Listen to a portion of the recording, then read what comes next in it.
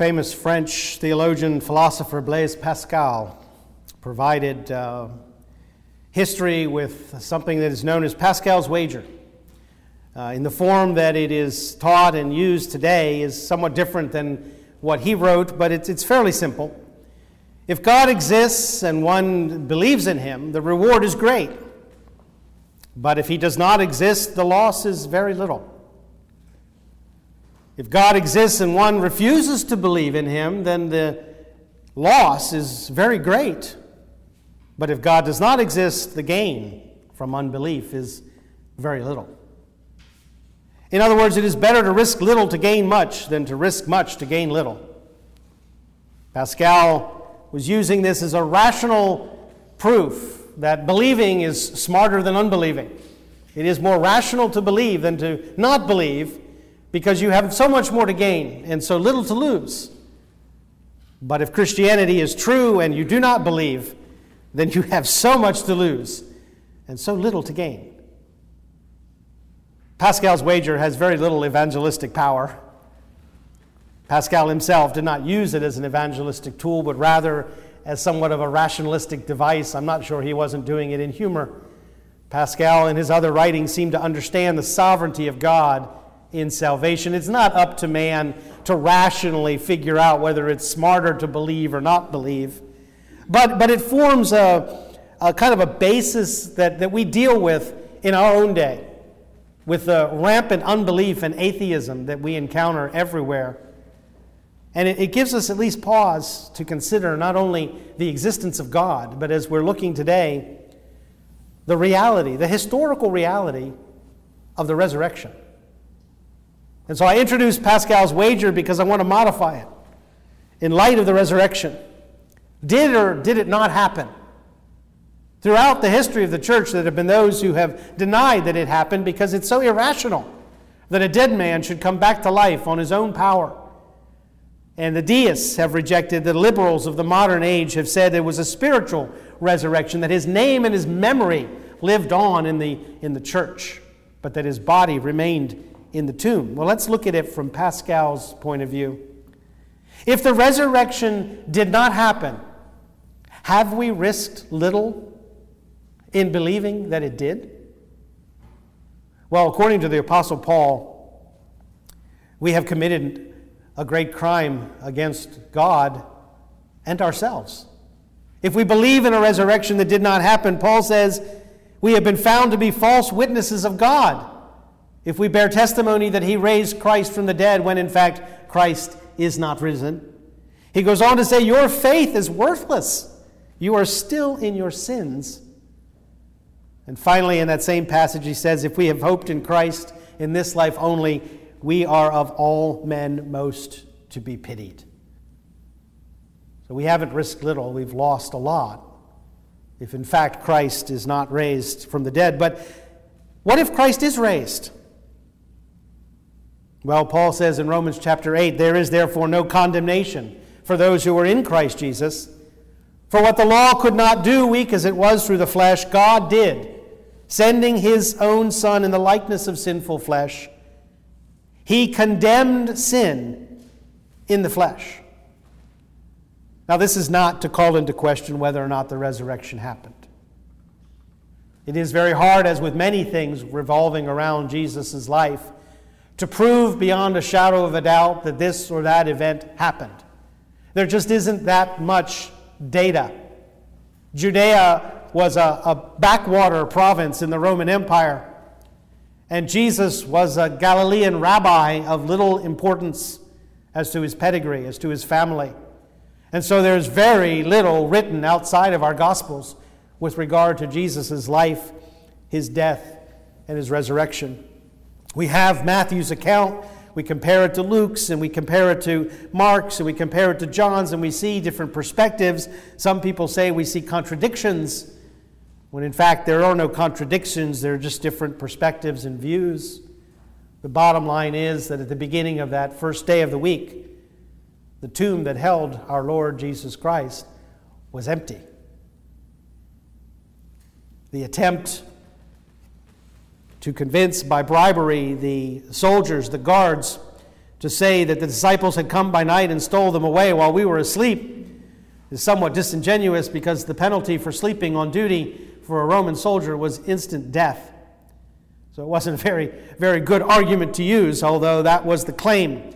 Although even unbelievers, even those who have argued against Christianity and even the resurrection, have said that the strength of a falsehood, a resurrection that had not occurred, is insufficient to have established the Christian church as it did in that day. Not one single disciple, not one apostle, many of whom, if not most, went to their deaths as martyrs, not one of them denied the reality of the resurrection. And I think it's very important for us as Christians and in our desire to prove things, prove the existence of God, to prove the resurrection. It's important that we understand that the Apostle Paul saw no need to prove the resurrection, but rather use the resurrection as proof that God would one day judge the world, as he preached to the philosophers in Athens. The resurrection, as with much of what we believe, is to a large extent a matter of faith. And what I hope to teach today from the Scriptures is that it lies at the very heart of our faith. One opponent of the rationality of the resurrection had this much honesty, at least. He said, Christianity, in the form in which all the apostles understood it, and as it is presupposed in the confessions of all Christian churches, falls with the resurrection of Jesus. In other words, if we could somehow prove, or it be proven to us that the resurrection did not occur, then go home. Sleep in.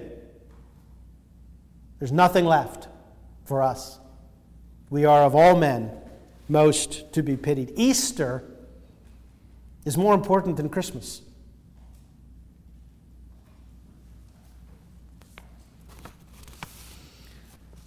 Throughout history, man has evidenced a belief in deity, God or gods. But the pagan concept of God is that he or they are arbitrary and angry. They constantly get up on the wrong side of Mount Olympus. And they're constantly punishing, and they're constantly warring, and constantly troubling men. And so that anger is to be appeased, and the favor of the gods is to be sought. In the midst of this pagan world, Judaism presented a completely different view. Biblical religion presents us with a God who is justly offended by human sin because he is a holy God in whose universe justice is essential. Abraham says to his Lord in regard to Sodom and Gomorrah, "Shall not the judge of all the earth deal justly? Shall not the judge of all the earth do right?" The God of Abraham, Isaac, and Jacob, the God of our Lord Jesus Christ, our God and Father, is a just God. He's not an arbitrary and angry God, but a holy God whom we have offended. These are two vastly different views and perspectives concerning the relationship of God and man, and yet they have a common denominator. The pagan religions of the world, as well as Judaism, as well as Christianity, have a common denominator, and that denominator is death.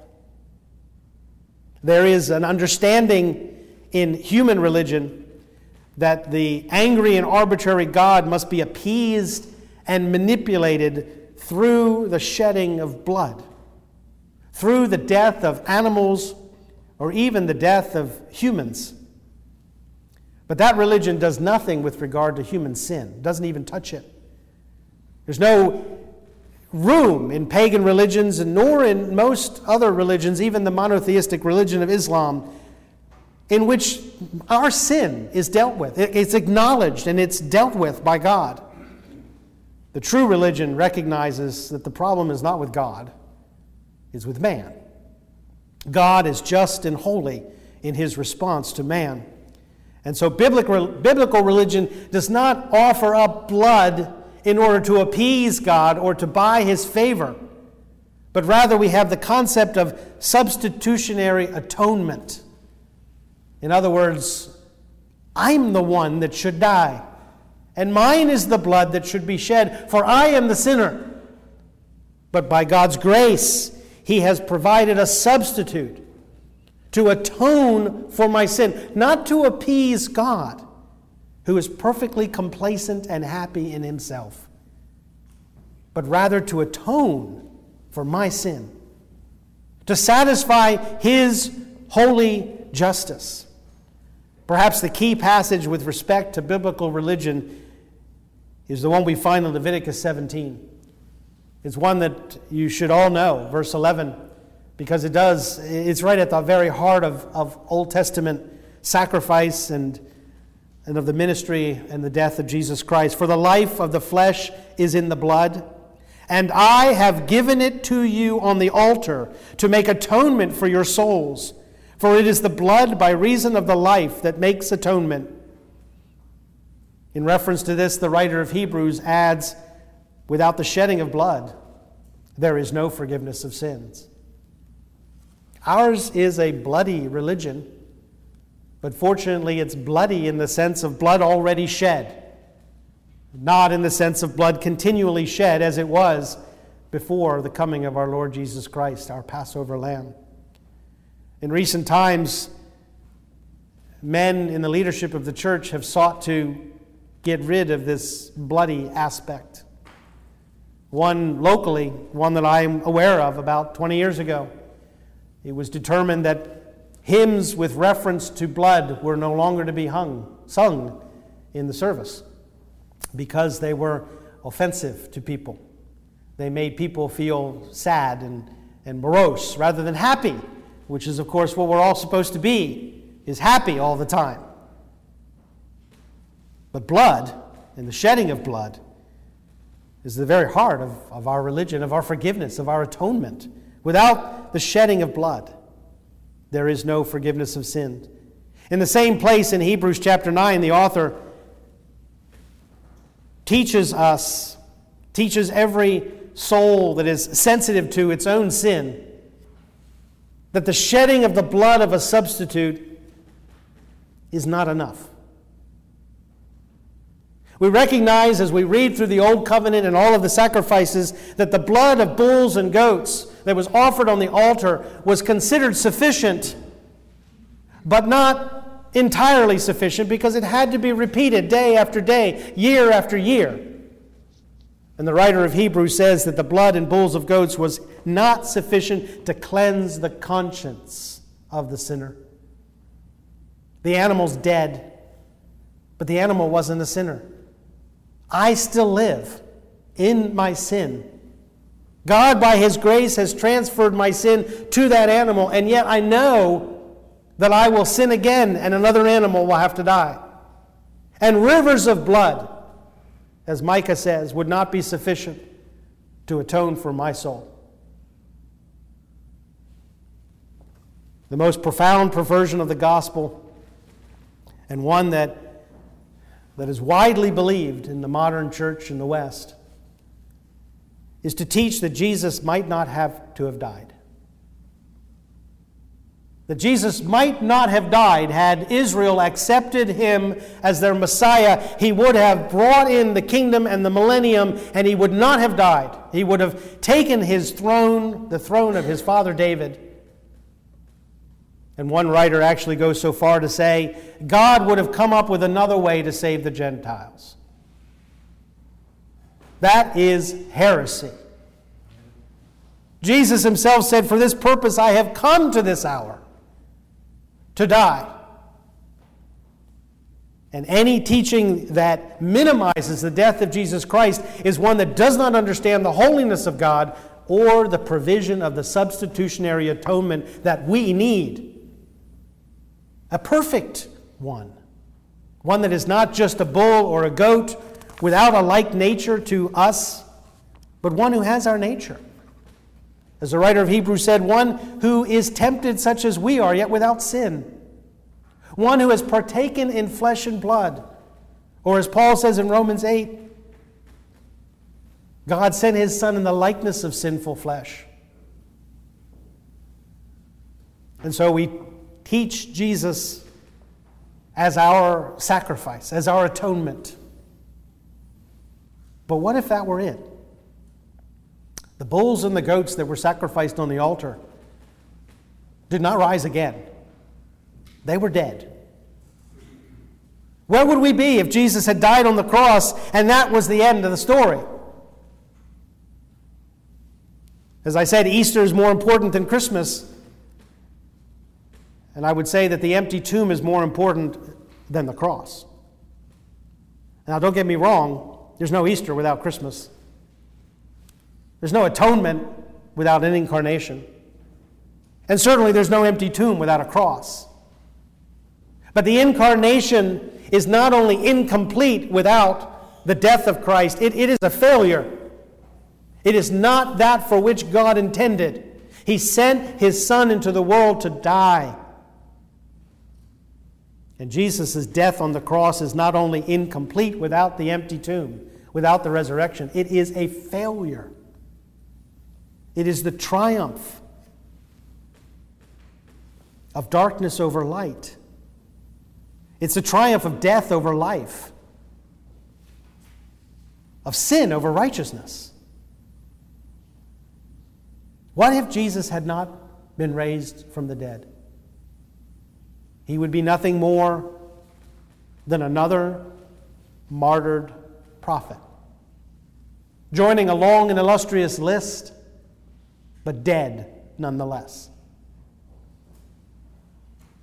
And that is why the testimony of the apostles in the New Testament emphasize Christ's death more than His birth, and certainly His resurrection more than His death.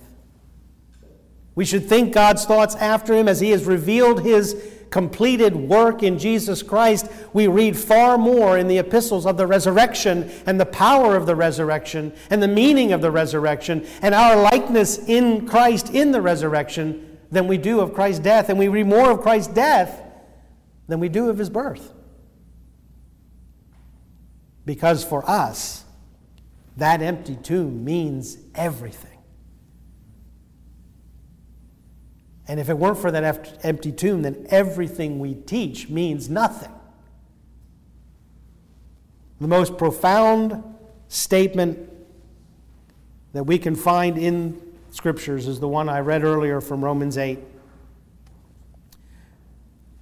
Paul says, "For what the law could not do, weak as it was through the flesh, God did, sending His own Son in the likeness of sinful flesh as an offering for sin.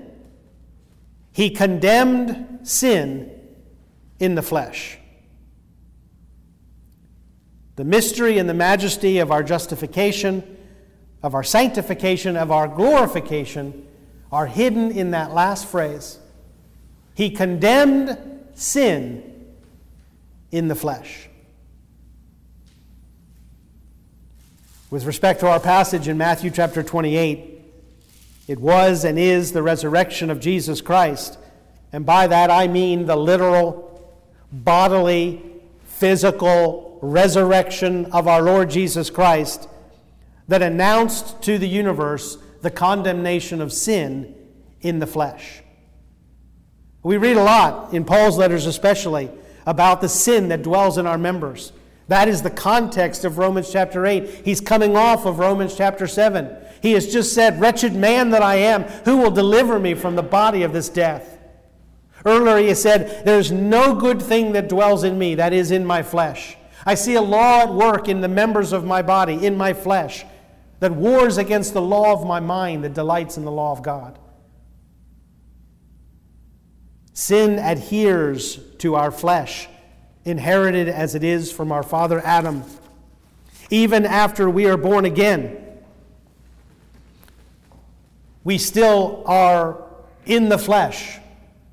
Our physical bodies, our souls in need of sanctification constitute that flesh in which the principle of sin still works. And there are times for each one of us where we echo Paul's cry, "Wretched man that I am, wretched woman that I am, who will deliver me from the body of this death?" How was it done? Well, many people believe that Christianity is God showing us a way that we can be good. God showing us a way and giving us the ability to do what he wants us to do. That's Christianity.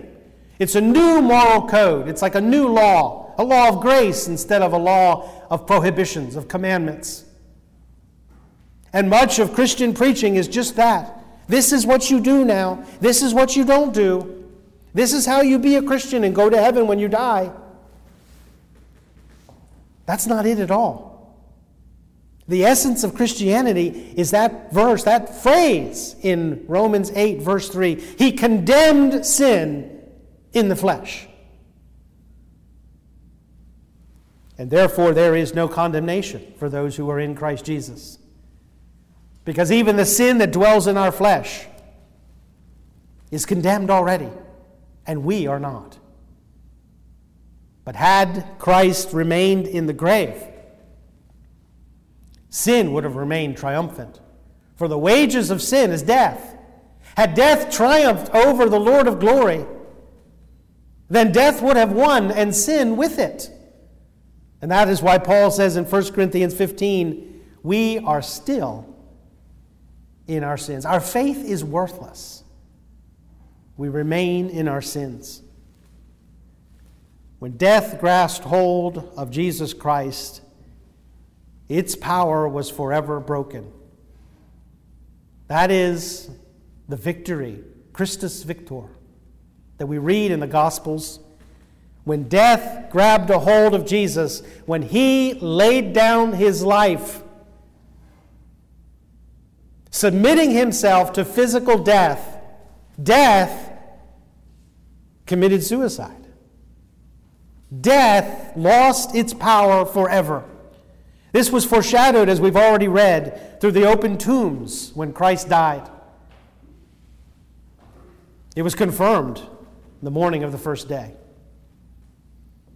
Enough cannot be said about the resurrection. It needs to return to its rightful place as the center pillar of the Christian faith, the empty tomb, without which nothing. And it will culminate at the end of the age with the resurrection of life. Death still casts a long shadow. You think about it. As a Christian, should you have any fears of death? Should it bother me, for example, to go up a ladder? Okay, you know what it said, I don't fear the fall, I fear the sudden stop at the end.